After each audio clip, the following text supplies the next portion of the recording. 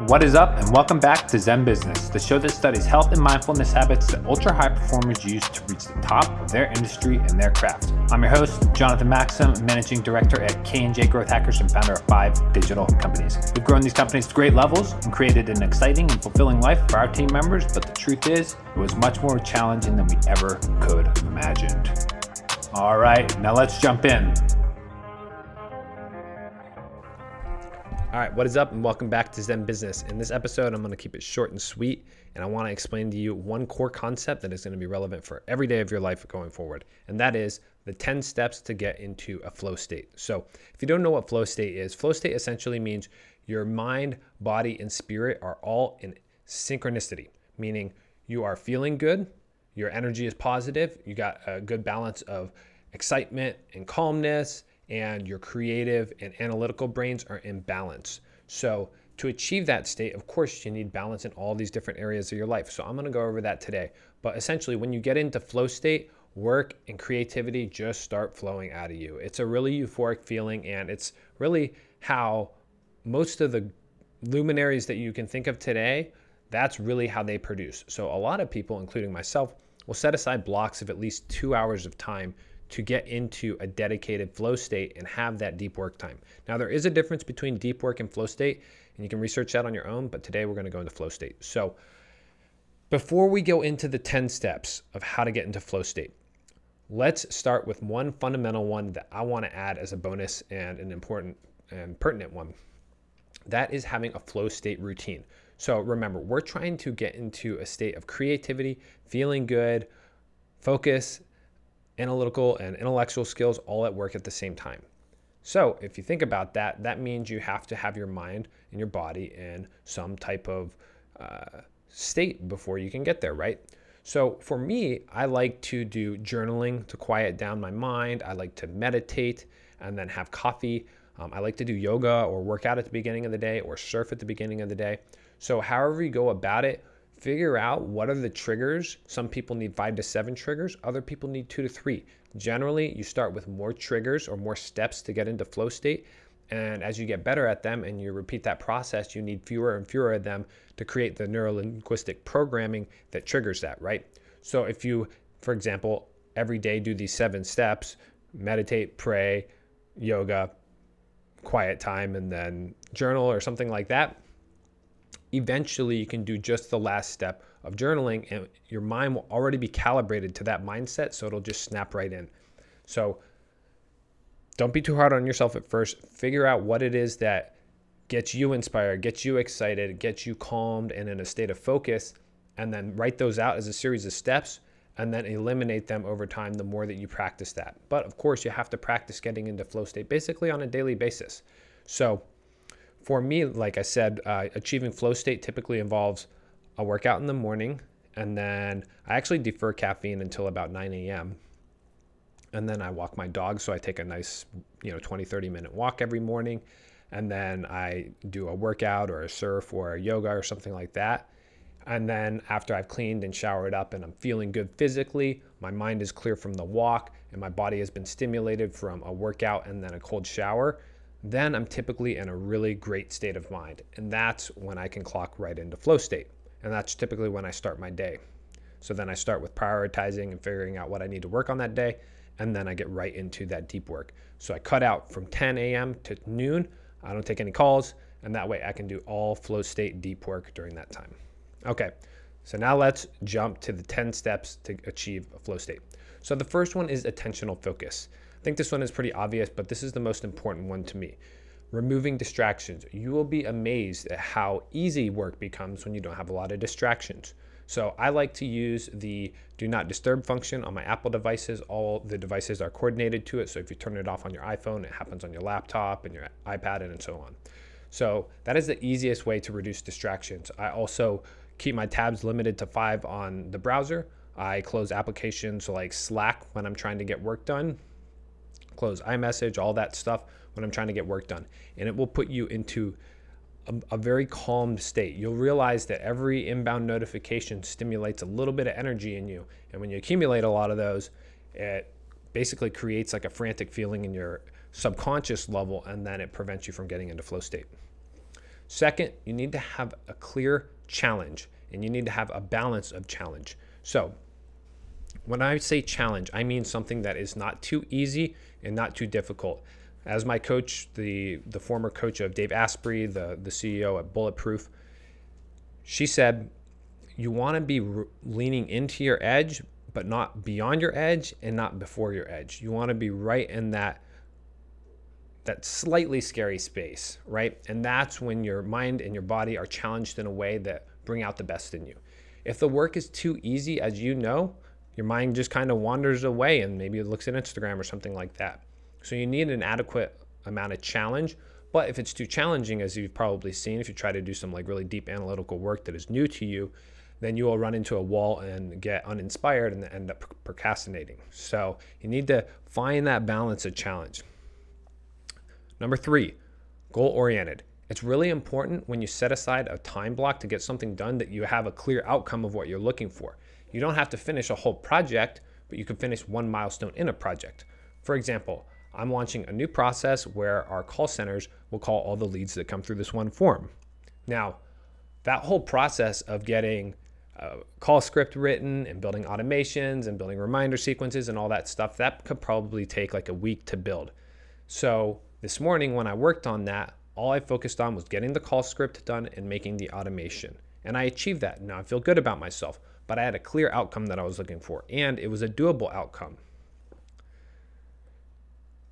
Number 4, you need something that provides a feedback loop. You can't just be working in perpetuity forever on something that you're not getting any results from, right? There needs to be little mental carrots along the way, things that keep you inspired, show your signs of progress, show you that you're doing something meaningful, right? That you're getting closer to that goal.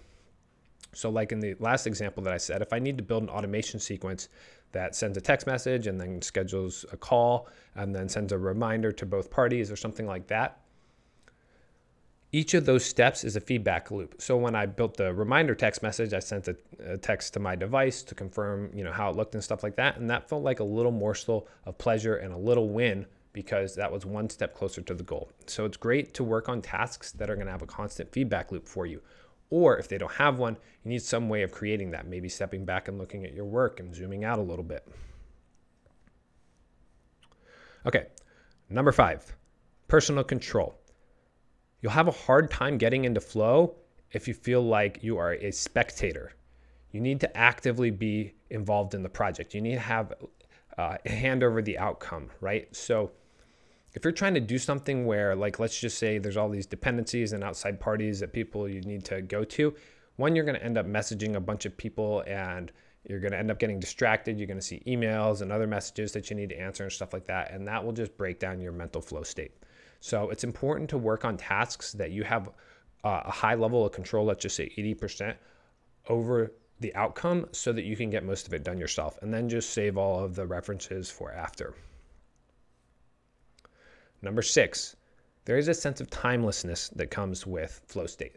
So this is when your mind forgets about time, right? So this is when you're so highly present that you're not worried about the clock, right? Now that state is hard to achieve, but we all know how good that feels. That is the best feeling in the world. As they say, time flies when you're having fun.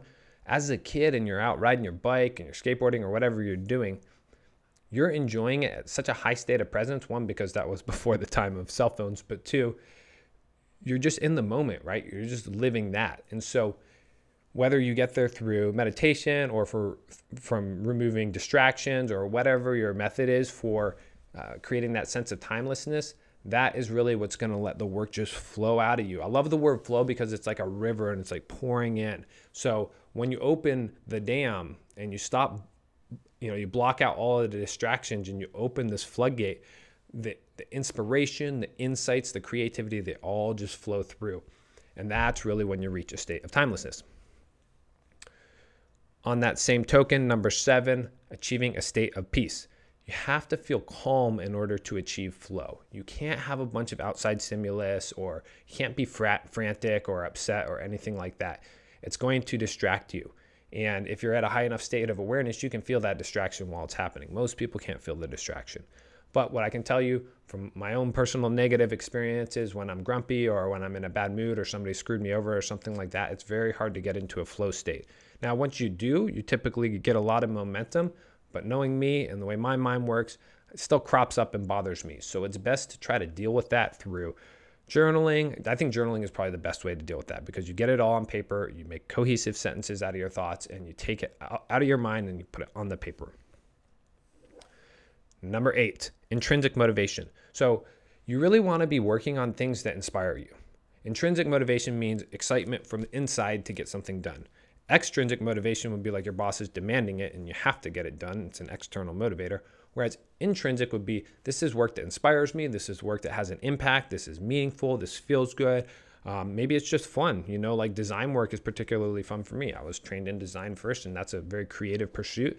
So I always like to do a little bit of design work here and there. So whatever that balance of creativity and functionality is in your work and what work inspires you, when you strike that balance and you're feeling that oomph from within, then you're easily going to drop into that flow state. Number 9, disconnect from your physical needs. So when you're in the zone, you might forget that you're thirsty or tired or need to use the restroom or have a loss of consciousness from being fully engaged in an activity. This mental state, you may forget to eat or whatever, or be in an uncomfortable position. But at the end of the day, that is when your mind and body are at such a high state of presence that these little things, they don't even bother you. So you should actually, if you're interested in this particular concept, read the book by Alan Watts. He's a philosopher on mindfulness. I think his book is called Get Out of Your Mind. Anyway, I'll leave it in the show notes. But his whole hypothesis is that you don't need to meditate. You don't need to do yoga or any of these things to become present. You just need to be. Stop overthinking it. Stop creating attachments and expectations for yourself. Just be. And that's really how you can disconnect from the physical aspect. Lastly, single-mindedness. Perhaps the most important and frustrating is that you can't multitask your way into flow. In order to get in the right state of mind, you have to have all your attention on the task at hand. It makes sense after all. You can't experience attentional focus without giving your entire attention to something. So I used to think that I needed a lot of like caffeine or fruit or supplements or whatever to get into that optimal mind state. What I realized I was doing was heightening the activity level in my brain, and it felt like I was being more productive. But the truth was, after I tried working some evenings, that when I had fewer distractions, I actually had more energy. So I didn't really need caffeine or anything like that. I was doing high intellect work. When it's dark outside and I'm tired, about to go to bed, somehow I'm producing high quality work. How does that work? Well, the truth is that I've removed distractions. I'm not getting a bunch of messages, and it's late and it's quiet and it's dark, and there's just not going to be people that are bugging me. So it's actually more powerful to remove outside distractions and incentives and anything else than it is to add in energetic factors. And so now I only drink 1 cup of coffee per day for that reason. I realized that wasn't contributing to my productivity, so I started removing it, and then removing other things like too many meetings throughout the day, taking meetings in my mornings when I had my highest state of energy and my best focus levels. So it was all about removing. It wasn't an adding to process. So to recap, the 10 steps to get to a flow state are attentional focus, challenge, the right level of challenge, goal-oriented, clear outcome, a feedback loop, something where you can see progress as you go, personal control over the outcome, not having a lot of outside people you need to reference, timelessness, losing your mind in the time, and then peace, having quiet before you get started, intrinsic motivation, doing something that inspires you, disconnecting from your physical needs, and single-mindedness. So that's it for today's episode. If you like this format, please let me know. Shoot a comment below, share it with a friend, leave a review on the App Store, let me know what you think, and I'll see you in the next episode.